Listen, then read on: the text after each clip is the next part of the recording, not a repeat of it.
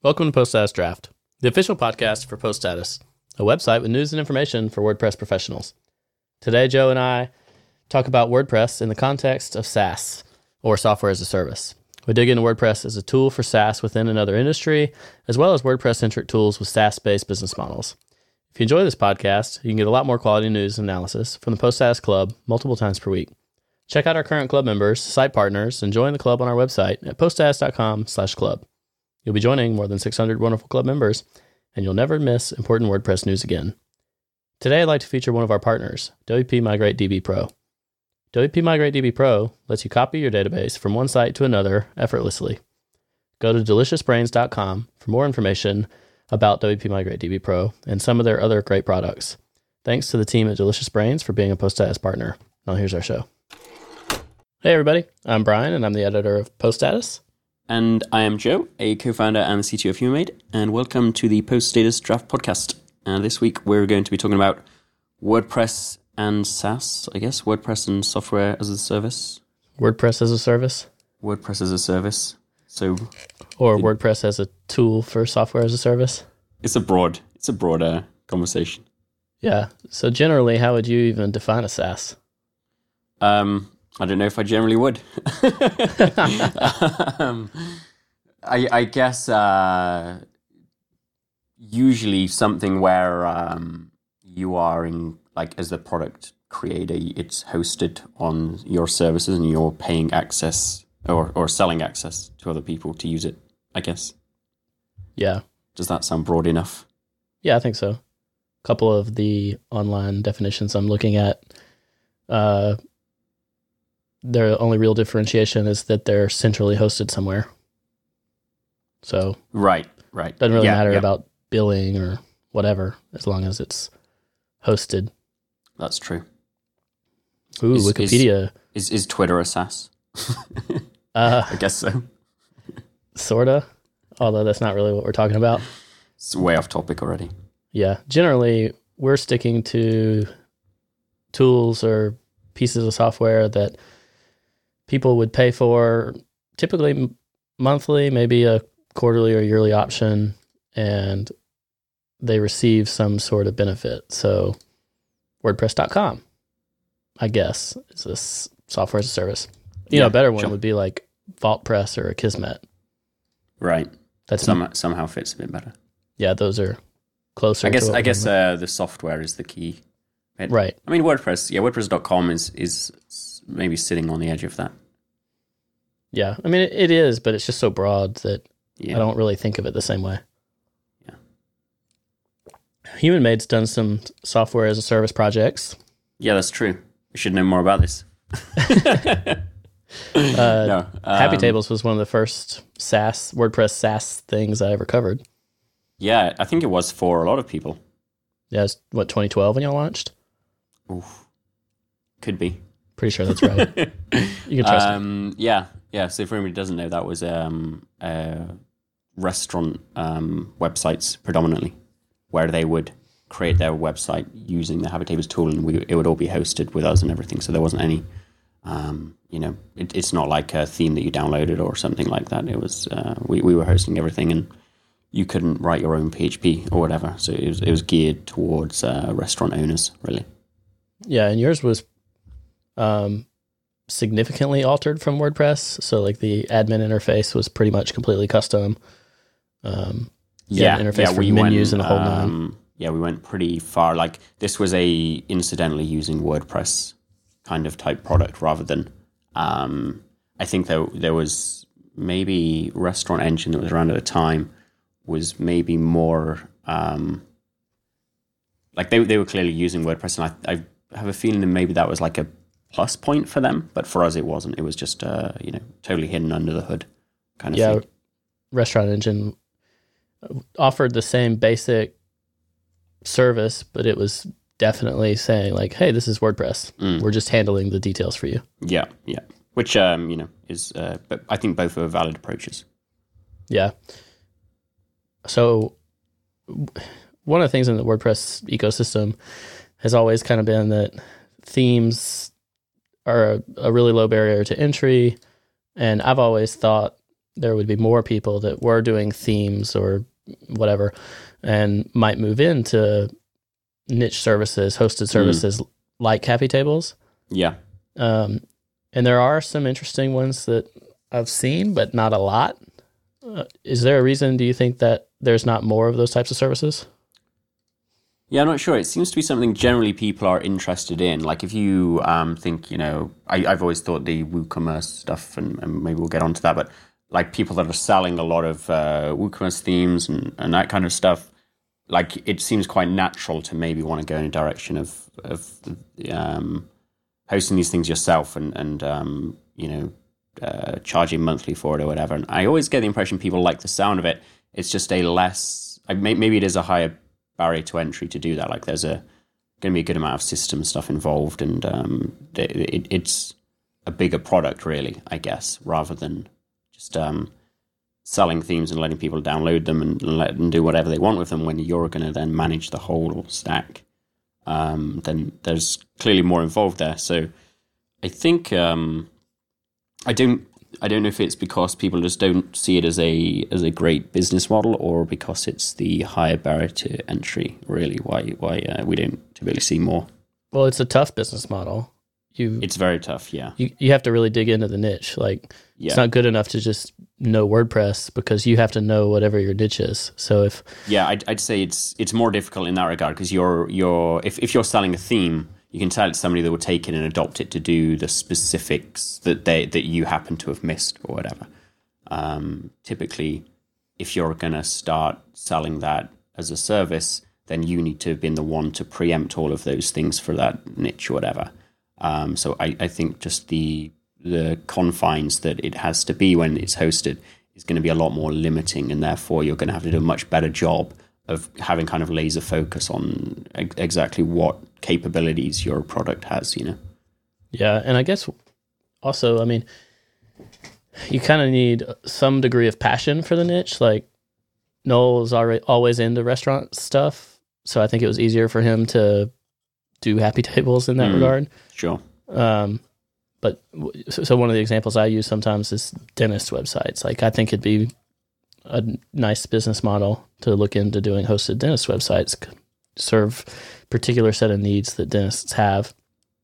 But you have to be a special person to be a web developer that's really interested in the dental world. Yeah, that's true. Yeah, I like building the technology is one thing, but you've got to actually work out what it is that you want to build. Like, so you need to know that industry to a fairly good degree to understand those things.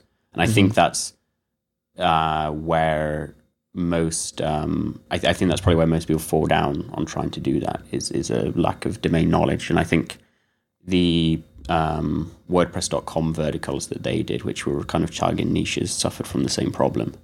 Yeah, they kind of half-heartedly put up landing pages saying it was for a niche, but it didn't really dig into the needs of that niche. Right, exactly. Yeah.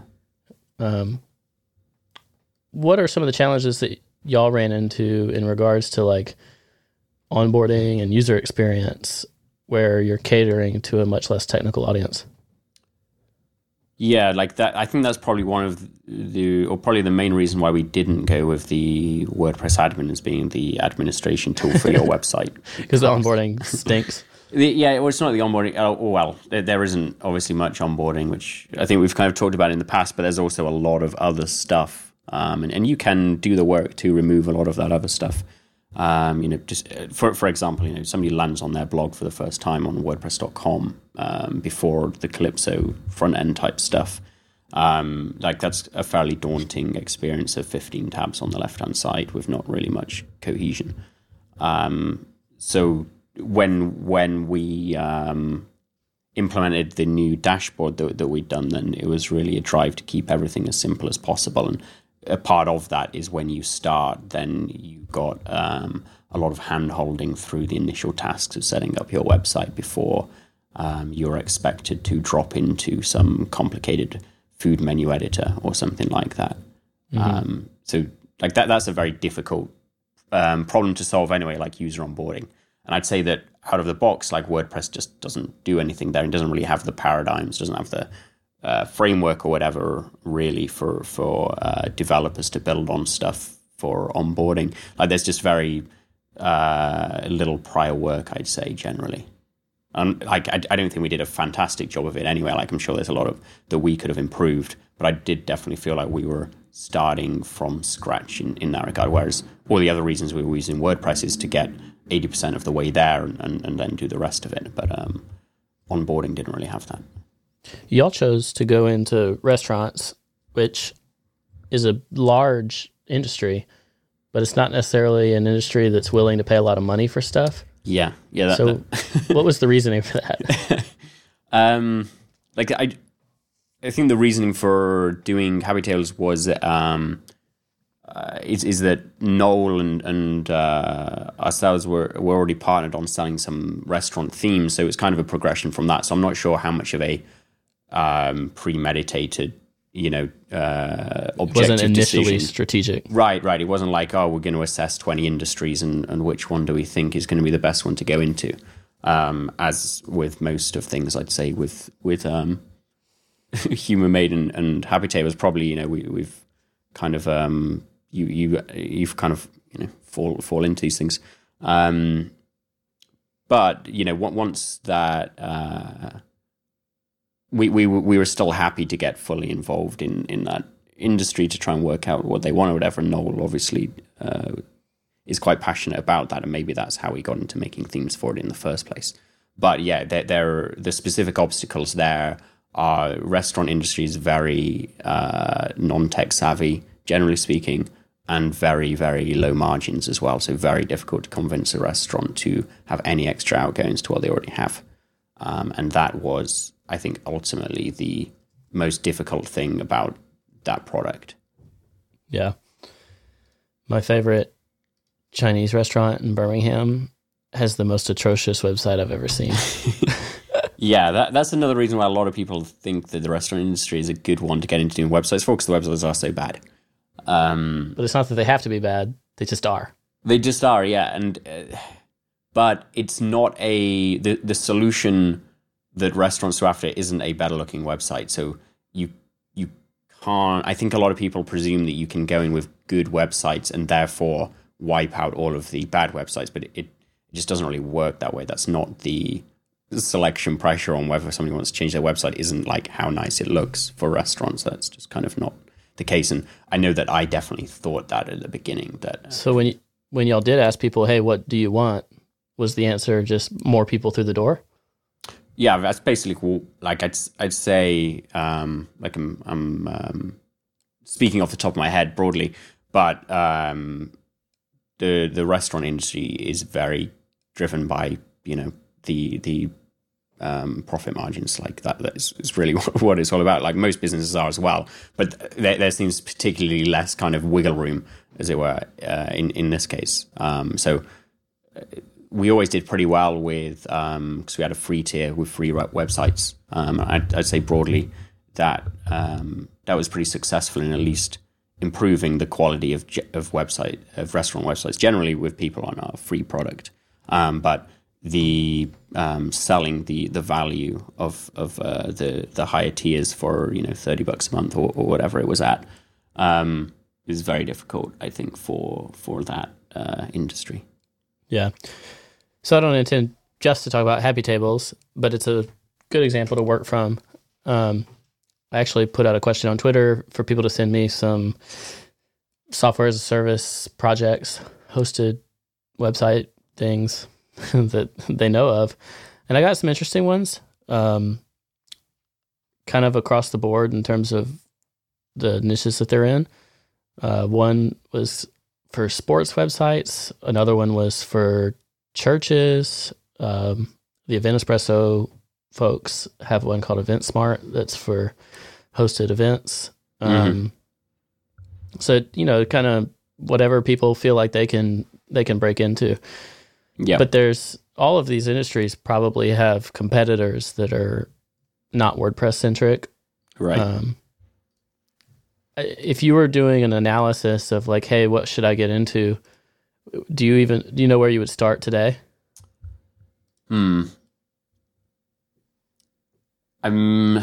Yeah, it's a broad question. I think I'd be looking at the industry first rather than the technology. I think, like you say, WordPress is like on most of these things we're talking about. WordPress is now competing with on the technology side. You're competing not on other WordPress websites and how well they can build a WordPress website, which is typically what a lot of WordPress developers are doing, right? That's how good can you utilize WordPress than the next person. But with this kind of stuff, you're not doing that because you're competing with bespoke things and whatever other systems. So you can't rely on your understanding of the technology so much. So I think it would just have to be something that I was very interested in and knew quite a lot about, just in terms of the industry itself. If I was where you have an idea for the problems that the industry has. Exactly, yeah. Whereas I think with a lot of the other work that I do, it's all about my knowledge of WordPress and how can I leverage that to make a better product or better website. But I kind of feel like for this, after of doing it a couple of times now, like I know that I can make a pretty good product with WordPress, like technically speaking, but that's just not enough at all to actually succeed. So you're better off finding something that an industry where you see a specific need, and then you can just work out the technicals later.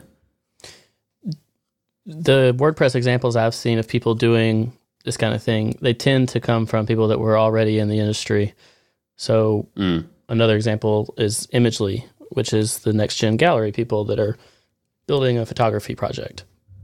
Do you think that that's a necessity, like to start with the typical WordPress version of a product and then move into the hosted version, or is it just convenient? I think it's convenient. Like you can lean on what you've already got in some regard. You know, maybe they've already got a very large base to advertise to or whatever, or to convert across and things like that. Like most of the time, you know, we do similar things to whatever else we've got experience with. So you're probably like, I'm unlikely to delve into, you know, do a, I don't know, niche for mechanics or something that's something that I just know nothing about. I'm more likely to find a problem with something that I've personally experienced and then go into that. And if you've already got a product that is in a different way addressing an industry, then why not kind of, you're probably going to, all things equal, you're going to do better there with your prior experience to kind of go down that road. Yeah. So one of the things that intimidates me the most about a service like this would be that I feel like if I'm a customer, when I sign up, it should be a pretty automated process to be able to get to the product itself.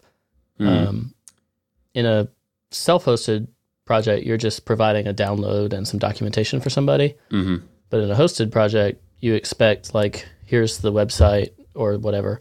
Here's the process that you need to now go through. Here's an onboarding routine. From a WordPress perspective, that's probably the biggest thing that you don't have going for you, because WordPress doesn't have a lot in terms of built-in tools to help with that. Mm-hmm. Was that a challenge for y'all doing a hosted services? Not like it is in that you're right that, I don't know, even simple things like registration isn't something that you're getting very much help with from WordPress from a higher level. Obviously, the underlying APIs there are for like user management and all that kind of stuff. So we put quite a lot of work in there, but I guess like just from doing so much WordPress development in the past, then we already kind of knew what we were doing. And like WordPress is so adaptable that I don't think it's kind of I don't think it's a big problem for that anybody should consider, as long as you're happy to learn, you know, a lot more coding and building a lot of things. Like I think when you're building stuff at this level, then you're presumably above the level where you're looking for existing components to stick together. Like you're presumably okay at getting your hands deep in a lot of code when it is necessary. I'd say if you're not happy doing that, then it's probably going to be difficult to create a very smooth, seamless product throughout. If you're still kind of looking for plugins and things like that you can attach together to build something like this. I think you need to go a little bit higher than that to be able to create the product that you're talking about, where you just sign up and it's all automatic. You're dropped into your into the product with a guiding process and all of this kind of stuff. I don't think the components are there to just kind of bottle this together. There's still going to be a lot of manual custom work involved in that. Mm-hmm. I've always kind of pictured those types of steps not taking place in an admin at all, but being essentially a logged in but front end interface. Yeah, that's kind of what I'm presuming too. Does the REST API, you think, help with that?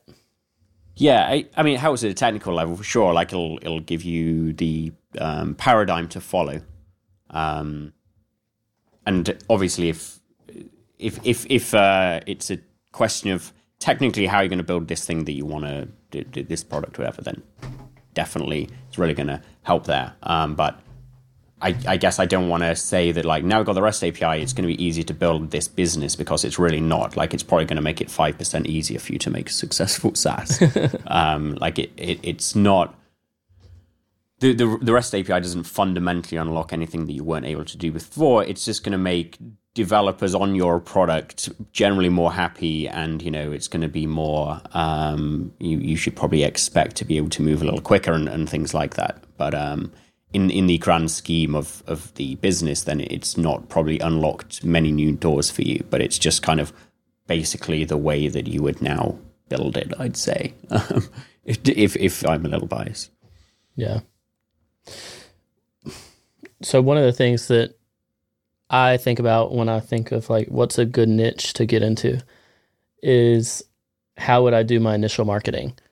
Because it seems like one of the biggest challenges of doing software as a service is how do you get this critical point of scale to where you actually have customers? Right. And to me, it seems like it'd be easier if you can pitch to fewer people that can then turn around and bring in customers for you. Mm-hmm. So like if it's a industry where there's already some bank of consultants that each have their own clients and could promote your product as one of their tools. Mm-hmm.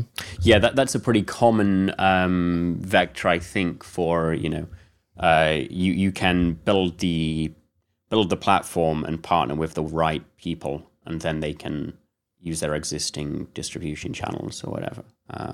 For Happy Tables, we partnered with a few like reservation companies and things like that. Mm-hmm. And that is like a fairly surefire way to get a customer base. The price you're typically going to get per customer is going to be vastly lower than if you manage to direct sell. But it is very difficult again to direct sell. I think if you're going from the business of selling to like website assemblers or what have you, it seems to be an easier market to reach and sell to one-off purchase of your theme or plugin, rather than convincing somebody to sign up for a service is like a pretty big mental overhead for people. Once you've got that recurring direct debit happening or whatever it is, of which maybe you only have 10 others or something, then it's, I think for a customer, it's quite a big thing to take on, signing up like that. Whereas digital sales or just downloading something self-hosted is, there's no kind of cognitive weight that comes with that going forward. Yeah. Another thing I've seen when doing some research about hosted services was that a lot of customers seem to want more than just, hey, here's a website. They want essentially a miniature consultant, helping them with content and SEO and strategy and kind of across the board. How can I have a successful online presence within this niche? Is that something that y'all experience from restaurants? Yeah, and that's ultimately, like, one thing I haven't really mentioned yet is that Happy Tables is essentially not doing restaurant websites anymore and is somewhat pivoted into really what you're talking about there. So breaking news. I'm not sure how breaking it is or not at this point. But, Yeah, it's live on the website. Right. So, yeah, you're right. They're just providing, like in this case, you've got a fairly non-tech savvy audience, providing them with a website and the technical ability to build that website is providing them with a feature rather than a solution, I guess. And a lot of restaurants don't really see the value in having a website, and maybe the ones that do, then it's still difficult to actually find you just as this online tool or whatever, and to understand the differences between your product and other people's. So really, the I'd say kind of new incarnation of what Happy Tables is a lot more on the kind of manual side of things, I guess. So yes, somebody will technically sign up, but will so. I guess to just explain briefly what that product is, it's basically taking a lot of the data from existing platforms that restaurants have and collecting it all together and aggregating and providing insights across all of that data to provide recommendations of things they should do based off of correlations of, I don't know, POS data with Yelp reviews or whatever it might be. What do you mean by recommendations of what they should do? So, at the most basic, at the, I don't know, crazy level, it would be like sold hamburgers last Thursday because it was sunny, so it's going to be the same this Thursday, so you should do the same thing or something.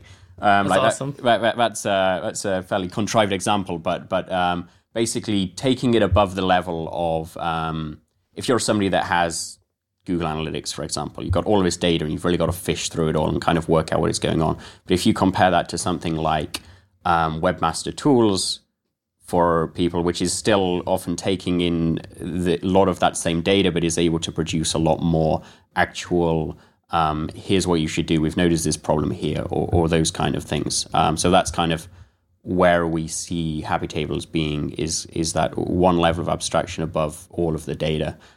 So people don't have to be a data scientist to understand it. So that's kind of the idea of the product. But along with that is a very strong realization, I think, from us that it's not just like a technology tool. It's like we're going to have, door to door, as it were, people going around giving demonstrations. There's I think just a couple of days ago, then we installed the first display in somebody's restaurant that shows the new Happy Tables dashboard with these aggregations and insights on and things like that. So it's a much more and it's in the restaurant, right? Right, exactly. Yeah, so it's a much more manual, hands-on approach to trying to help the restaurant out with technology rather than just putting a feature out there on the internet and hoping that that somehow works. Which I think in retrospect we were a little naive there, just in thinking that so many restaurants would naturally understand that they wanted a website and why they wanted it and things like that, and would be able to see that our product was superior in several ways than even other ones that they may have found. So I think right now we're still in quite early stages with this. The first iteration has just gone out, but it could potentially never be a product that somebody just signs up for, is dropped into, is sent through an automated process of onboarding. It could well be always a give us a call and let us chat to you and see what systems you're already using and if we can help out, and that kind of approach. And it's a little more old school businessy, but I think that coming from online and always selling stuff typically before to a technical audience, then you kind of want to approach this new space and revolutionize it and have us sign up for your website here and it's 5 clicks and it's super easy to do. But the reality is the rest of the world isn't quite at that point yet where they're just happy to jump on, fill out a form and be dropped into their product, kind of like you were saying how you would like it to be. I don't think that everybody is ready for that because everybody isn't quite as technical as us. Mm-hmm.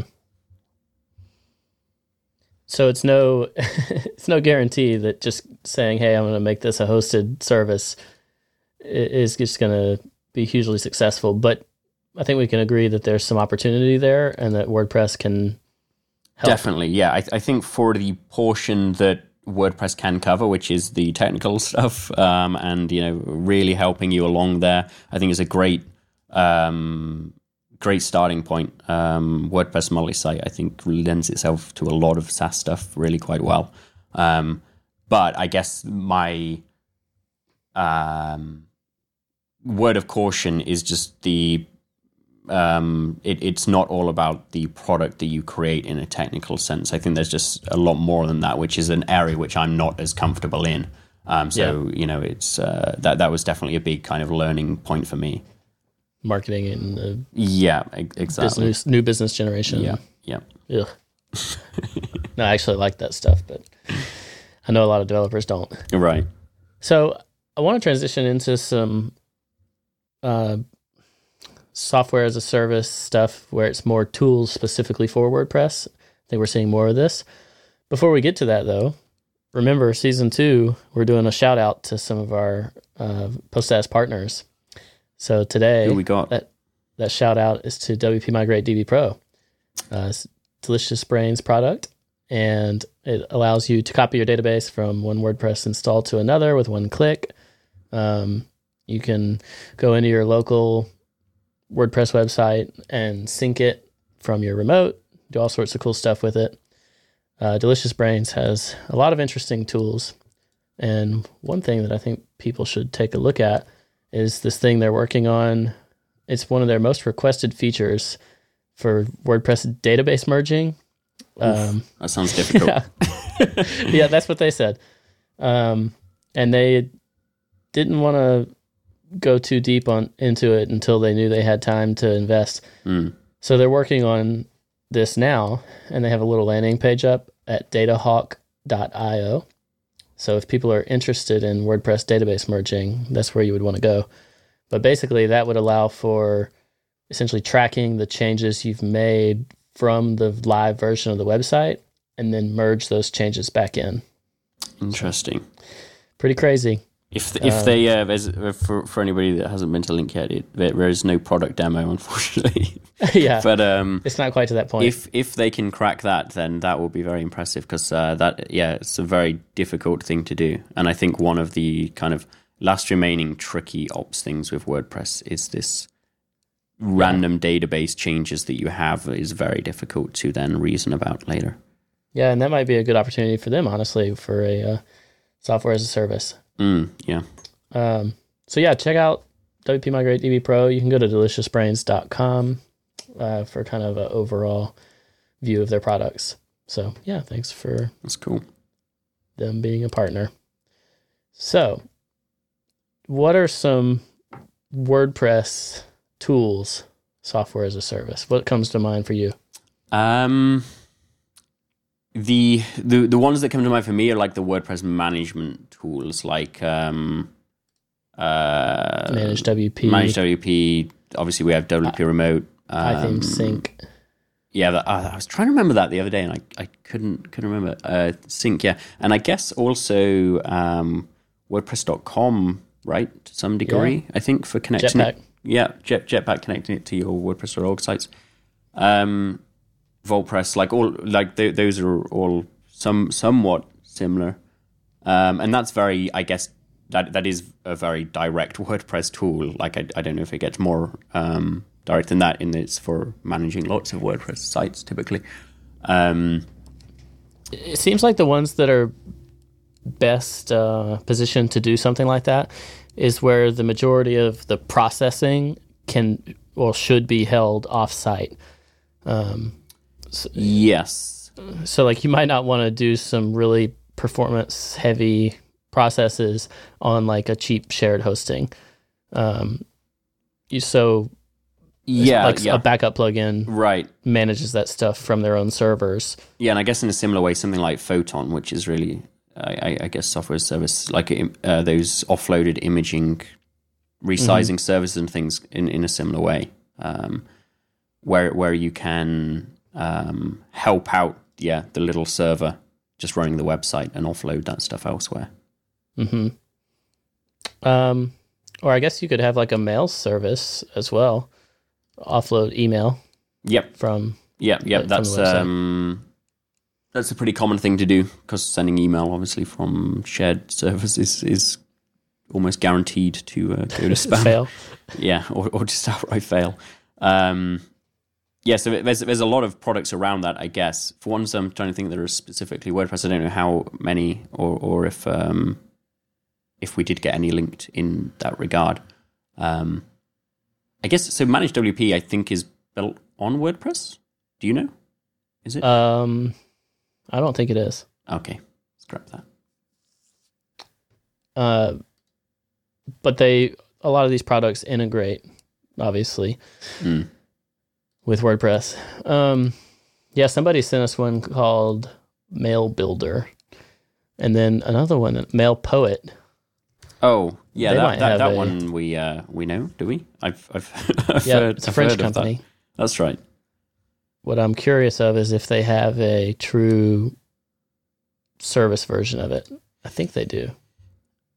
Ooh, yeah, I'm only going to be incorrect if I speculate on this. Yeah, it looks like this one's fully self-hosted, and so far as I know, it is a very like if you were to say the MailChimp plugin, that is essentially just connecting your MailChimp account to your WordPress site. But I think this is more like actual management and composition from your WordPress dashboard.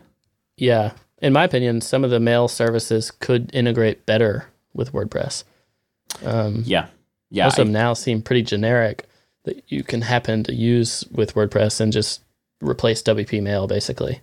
Yeah, I'd say that I'd probably agree with that with most integration plugins across the board. I think they could usually go a lot further. But obviously they've got a lot of platforms to integrate with, so I presume that's why they just don't go that deep.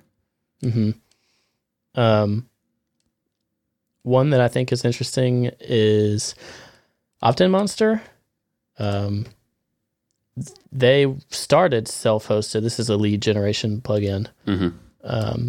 They started self-hosted, and then they kind of backed it out to where they're doing all the work on their side, and then it just takes a simple integration with like a line of JavaScript or something to put it on the actual site. And that opened it up to where they could do updates from their own service, so they don't have to deal with some of the typical WordPress update issues. And they could also do monthly and some of that. So those are some of the interesting benefits that you get from a hosted service. Have you thought about those before? Yeah, as in you get to... I guess you get to integrate with any platform much easier. Joe. How am I lost? You're back. You know what I just realized? What? So I was just browsing OptinMonster, and a little advert popped up in the right-hand corner, which is like TWC Wi-Fi, something or other. And it's because I'm on some insecure TWC Wi-Fi network rather than my home Wi-Fi. So it's injecting ads into my page, as they do. That's not a very good Wi-Fi network to be on. It's probably why my connection has also just gone sketchy. Yeah, that's okay. It was short enough. My yelling will be perfectly entertaining for that. The funny thing is the audio will be there on my side due to how we're recording this. So yeah, that's true. We'll battle on. Yeah, I have confidence. Our listeners didn't abandon us that easily. So what do you think about the WordPress tool as a service concept? You like it? Yeah, I quite like it. It seems like it's something that you can keep small and simple, and I like small and simple things. So if there is a kind of, I think there needs to be a requirement of the specific product or feature for it to be hosted. I don't really like artificially making a SaaS model when it's maybe not required. I think that ticks me off a bit, and I think most people probably don't appreciate that. But yeah, if it is something like we were talking about before with offloading heavy processing or something like that, where or mail is a really good example of that, which I'd say is like, though mail is quite difficult to do correct and all of that, it's quite a simple product in itself, and that's the kind of stuff I lean towards. Really, is like everybody, I want a small, simple product that makes lots of money, and that is. So I think like if your idea is like really big in terms of, and I think our taking on the restaurant industry websites one maybe was a very big idea, then there's just going to be a lot more inertia accrued from kind of trying to solve that. So simpler is better, I think, for me. Mm.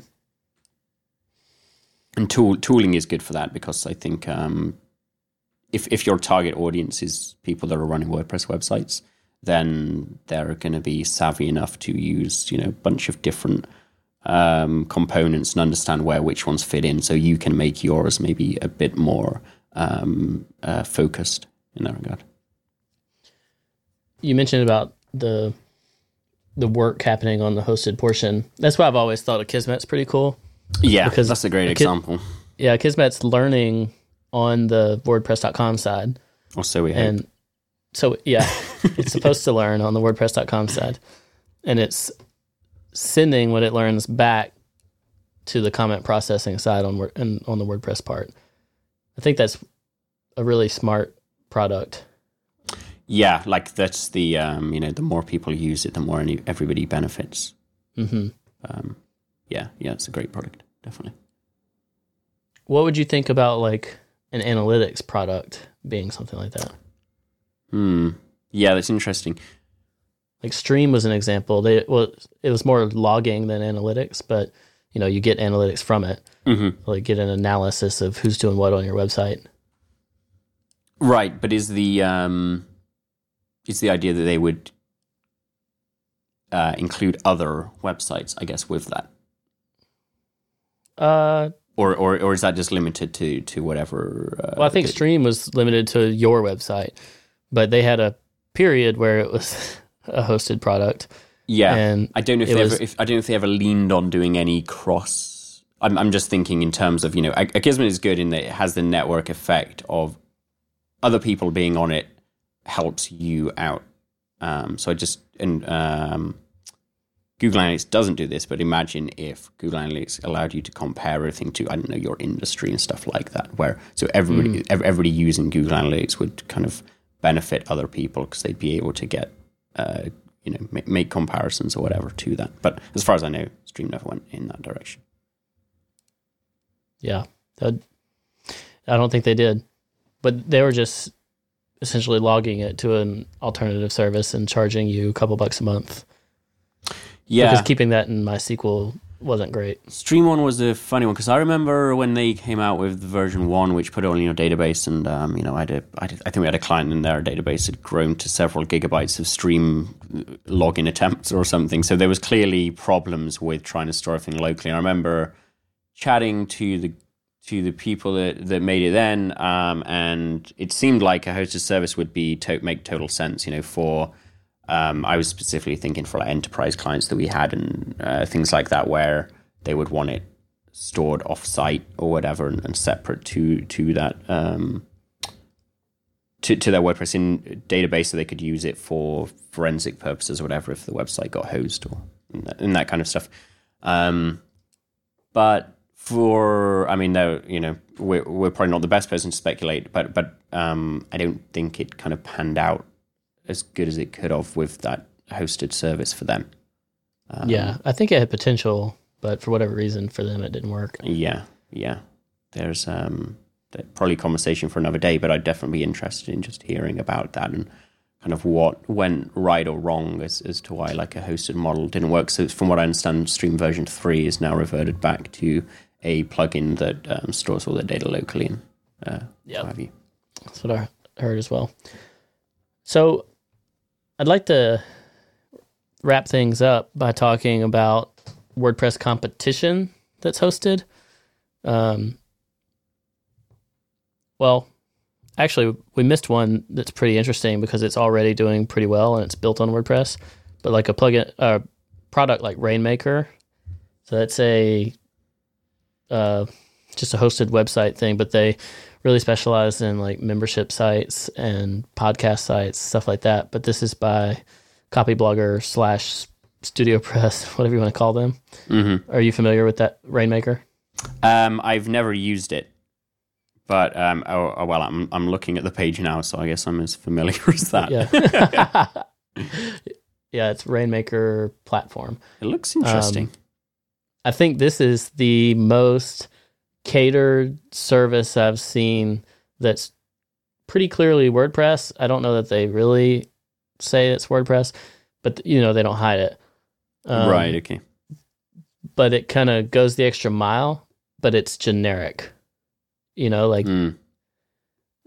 could put this up against lots of hosted services that are non-WordPress. And so would this be really like a Squarespace competitor or something? Almost, yeah. I mean, I think they bring, I don't know exactly what their features are, but, they bring a few other things like some... Okay, yeah, it does seem to be geared to sell digital products smarter ways and memberships and, okay. Yeah. Memberships and landing pages and right marketing stuff. So it's kind of like a juiced up Squarespace. Mm-hmm. But that one's an interesting one because they've gone farther than WordPress.com in terms of creating a really custom experience. So yeah, I'd give that one a shout out. WordPress.com is, I wouldn't really call WordPress.com a website builder. Yeah. After recently, I've done a couple of websites for it just with friends, and it's still really it is a blogging platform. And though I often just don't associate WordPress that strongly with blogging anymore, WordPress.com is still in that, I think. Yeah, I don't think they'd want us to say that. No, I'm sure. I think they would like to say that they can square up against, Squarespace. I didn't mean to say Square. But they could compete with Squarespace. And Squarespace and I don't even know what are they all called? Wix? Yeah, those kinds of things. I just don't think that it is. Yeah. You don't really think it's in the same ballgame. No. I mean, it may be trying to be, or maybe they do see the product that way. I'm just saying my experience of using them. Then I don't think that you can actually quote build your website with WordPress.com. I think you fill it in. You fill it in. Yeah. If you see what I mean, like you fill in the boxes, as it were. You have yeah. So when I go to like a logged out view of WordPress.com, it says best place for your personal blog or business site. Mm-hmm. And yeah, it's not quite as catered towards like the everything website.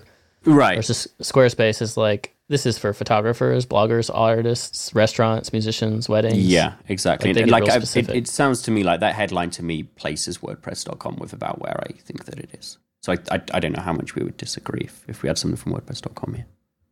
Yeah.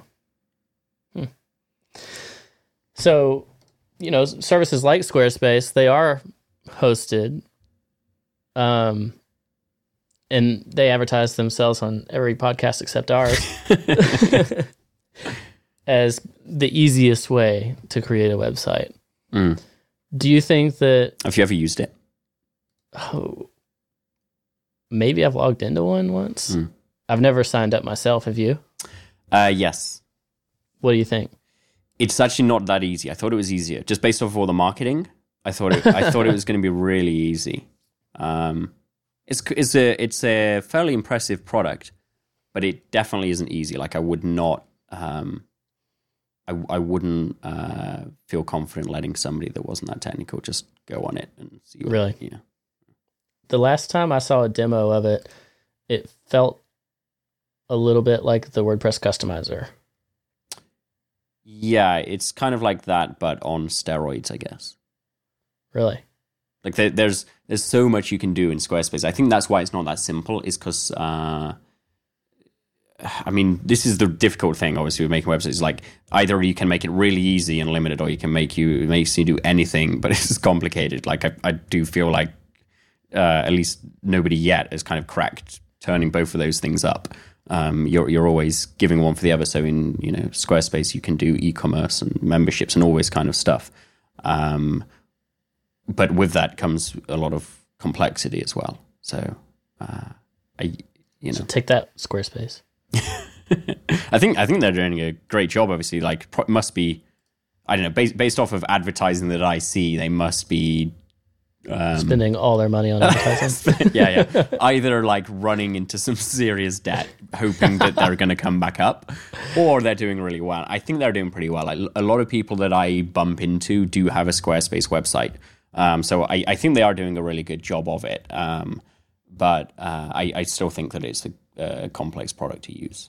I think I remember writing in 2014 or 2015 that Squarespace budgeted $40 million for marketing.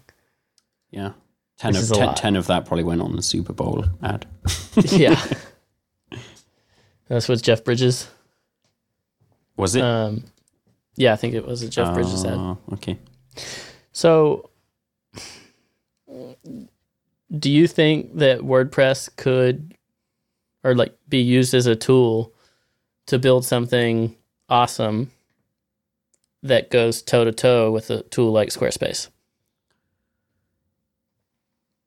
Mm-hmm. Yeah, I think so. Yeah, like, but not as WordPress as you know it. In a like the way that I see WordPress from a technical side is just a bunch of helper stuff that you can build anything with, and I like so it might be unfair to say yes or no based off of how much of WordPress are you going to use, and can you really claim that it is still WordPress at the end of the day. Nomad Base, I say that it is WordPress, but all of the location stuff, all of the map stuff, all of that stuff is not WordPress. Like, it's not using WordPress existing paradigms or components or custom post types. What are you or using like that. WordPress for within Nomad Base? Really, we're using it for the user system, pretty much, and a database, very thin layer of database abstraction. That's really... But, we also have a blog on Nomad Base, and it's quite nice that users that have Nomad Base profile, we can promote to authors, and then they can write on the blog and things like that. So, like, I still think that it's very valuable in that position, but I'm not sure whether, let's say you're talking to somebody that's making technology decisions but isn't going to be coding it themselves. Can I really say, WordPress is a great platform, look what we built with it, and show them Nomad Base? Because from... you fundamentally, the lines of PHP, there's no difference between WordPress and any other product. So if somebody's wanting to know, is that built with WordPress? Are they really saying, is it easy to use WordPress to build that with what it gives you out of the box? And I'd probably say no, because it's not giving us much in that regard. But I think that if you are weighing it up versus shall I start coding something from scratch or use Symfony framework or Laravel to build a web, this product, I think WordPress is just as good at providing that need and potentially better. It's a vague answer, I know, but okay. I like the Nomad Base blog. It's another potential software as a service, Nomad Base. Y'all aren't monetizing it right now, are you? We're not, no, and I don't think we'll ever monetize users for it. Yeah, but we've definitely, there's been things like partnerships, and like if you could like have teams, and then maybe you can like have Slack integration with your teams, and like there's like a lot of these software servicey type ideas or whatever. Yeah, we've got millions of ideas and little time to actually do any of them on that product. So. That's the common problem. Yeah. So what have we missed? Oh, I have a question. Shoot. I've been thinking recently about an onboarding API for WordPress. Do you think that's a good idea? And do you have any ideas of what that might look like? I do think that could be a cool idea. I think I'm tempted to take that question on face value in terms of just, a way to onboard people onto new features that you add into the WordPress admin or something, which I think would be cool. I think for the stuff we're talking about now is potentially always going to be much more bespoke than maybe what something like that is going to be able to help with. But I think WordPress is generally lacking in that. In terms of making the WordPress install experience and then onboarding experience, yes, I think there can be... there should be a lot more onboarding, and that onboarding should be built in such a way that it is extensible, therefore being some kind of framework or API. But I see that as a way for maybe like plugin developers to also write onboarding for their plugin or something like that, rather than some low-level generic framework for generating onboarding in a very abstract sense. I think like I would say I wouldn't want to go that broad. A little bit like the Fields API. In that the Fields API I think is too broad, and that really makes it quite difficult to ever get anywhere then. Whereas if we take onboarding as specifically solving the problem of landing on your dashboard and, just the user experience from the dashboard. Exactly. Like even if it's as simple, like right now we have the pop-out things. Welcome widget. Right, there's the welcome widget, and then there's the... Are the pop-out things part of Core where it's like points to an area on the menu, or is that a Yoast thing? Because I only ever see them in Yoast plugin. No, it's a Core thing. That's a Core thing, right. Yoast just really likes them. Right. To be honest, my experience of those is people just always click close and never read them. But I think... I can't even remember what those are called. It is actually a micro API in WordPress. Right, exactly. So I think that's the right direction. I think there just needs to be a lot more... UX around actually exploring what those what exact problem it's solving, rather than how do I point to something. Then there probably needs to be a little more work around that. But again, like you've still got to keep it somewhat focused to actually be able to produce something for release in WordPress at the end of the day. So I think the pointers or whatever they're called that are in there now are a good first step. I think they are definitely go further. The pointers API. Is that it? Yeah. So I think it's safe to say both of us would love to hear about other SaaS businesses out there that utilize WordPress. Yeah, definitely. Whether it's a fully hosted service or... Yeah, because I feel like my view is very narrow of what this space is, because, I didn't do hours of research for this podcast, maybe, but just broadly speaking, I feel like it could go a lot bigger than what we've talked about. But I don't know whether we're just missing that, or that kind of market hasn't matured enough yet, or the ideas haven't been experimented with enough yet to use WordPress in a much broader way with SaaS.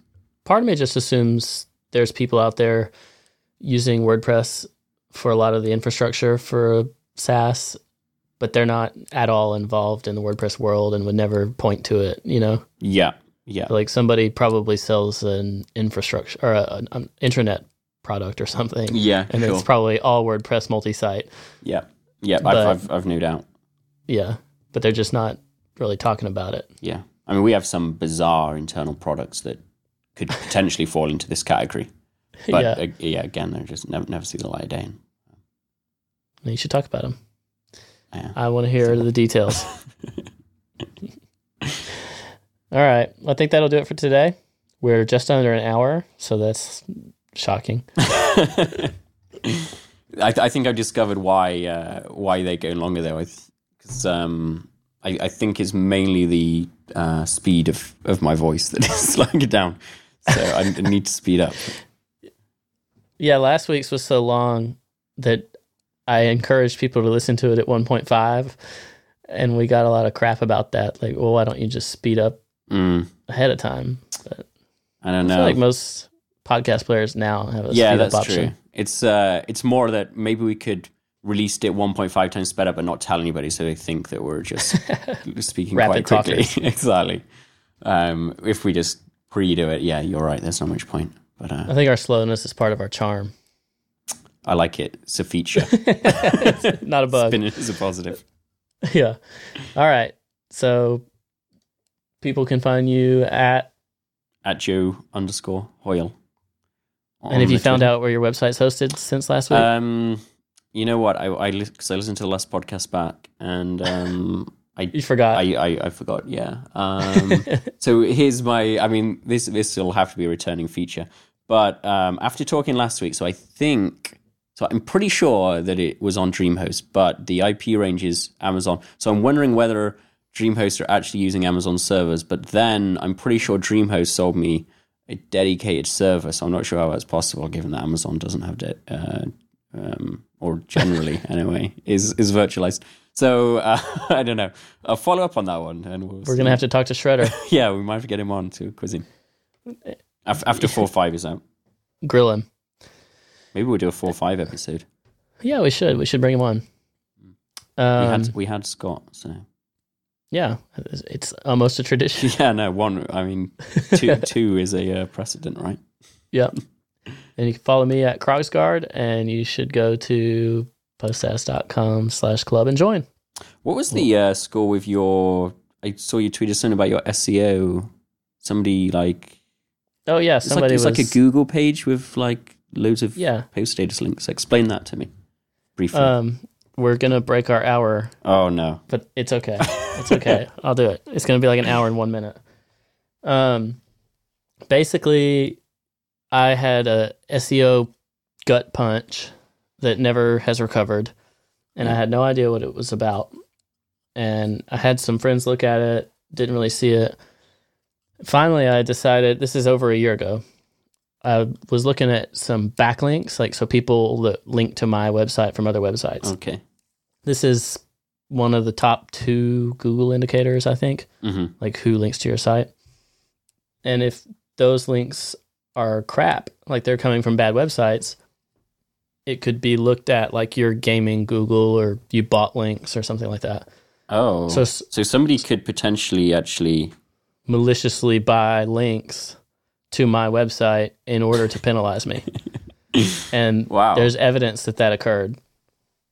So I found 10 or 15 domains that were pointing to my website, all with like fewer than 50 links. So it wasn't like the top linking websites to my site and super obvious. Right.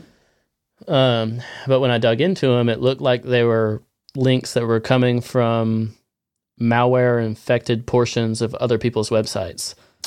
Oh. So that was not cool. So this could be a kind of thing, I don't know, I'm imagining some black market thing where you can just send them a website and they will distribute that through their malware onto these sites to negatively affect the SEO, perhaps. Yeah, like you go to malwarelol.com, right, and you pay them $5, and then they put crappy links towards some website of your choosing. Sounds scary. Yeah. Well, it's pretty frustrating. Google's been curb stomping me for like over a year. So everybody should go visit Post Status and sign up so Brian feels better. Yeah, make me feel better. So anyway, I figured out how to disavow backlinks. So I disavowed like 15 domains. There's probably more than that I would need to do research on. And apparently it doesn't work as well if it's an old domain or like if it's a huge website. Like, so if this was the New York Times, they have enough sites that are linking to them that are high quality and it's an old enough website that somebody might have to spend a lot of money to saturate the domain with bad links. So you're saying if any listeners have a website that's legitimate, they should link to yours? Yeah, link to Post Status and, put some great anchor text on there. As long as you have an authoritative website. We may have just broke the Google guidelines by asking people to do that. No. It's a favor. You're just starting a link share pool. Put me on your blog roll. All right. I've sufficiently taken us over the hour mark now, so... No, it's okay. That story needed to be told. All right. We'll see y'all next week. Thank you.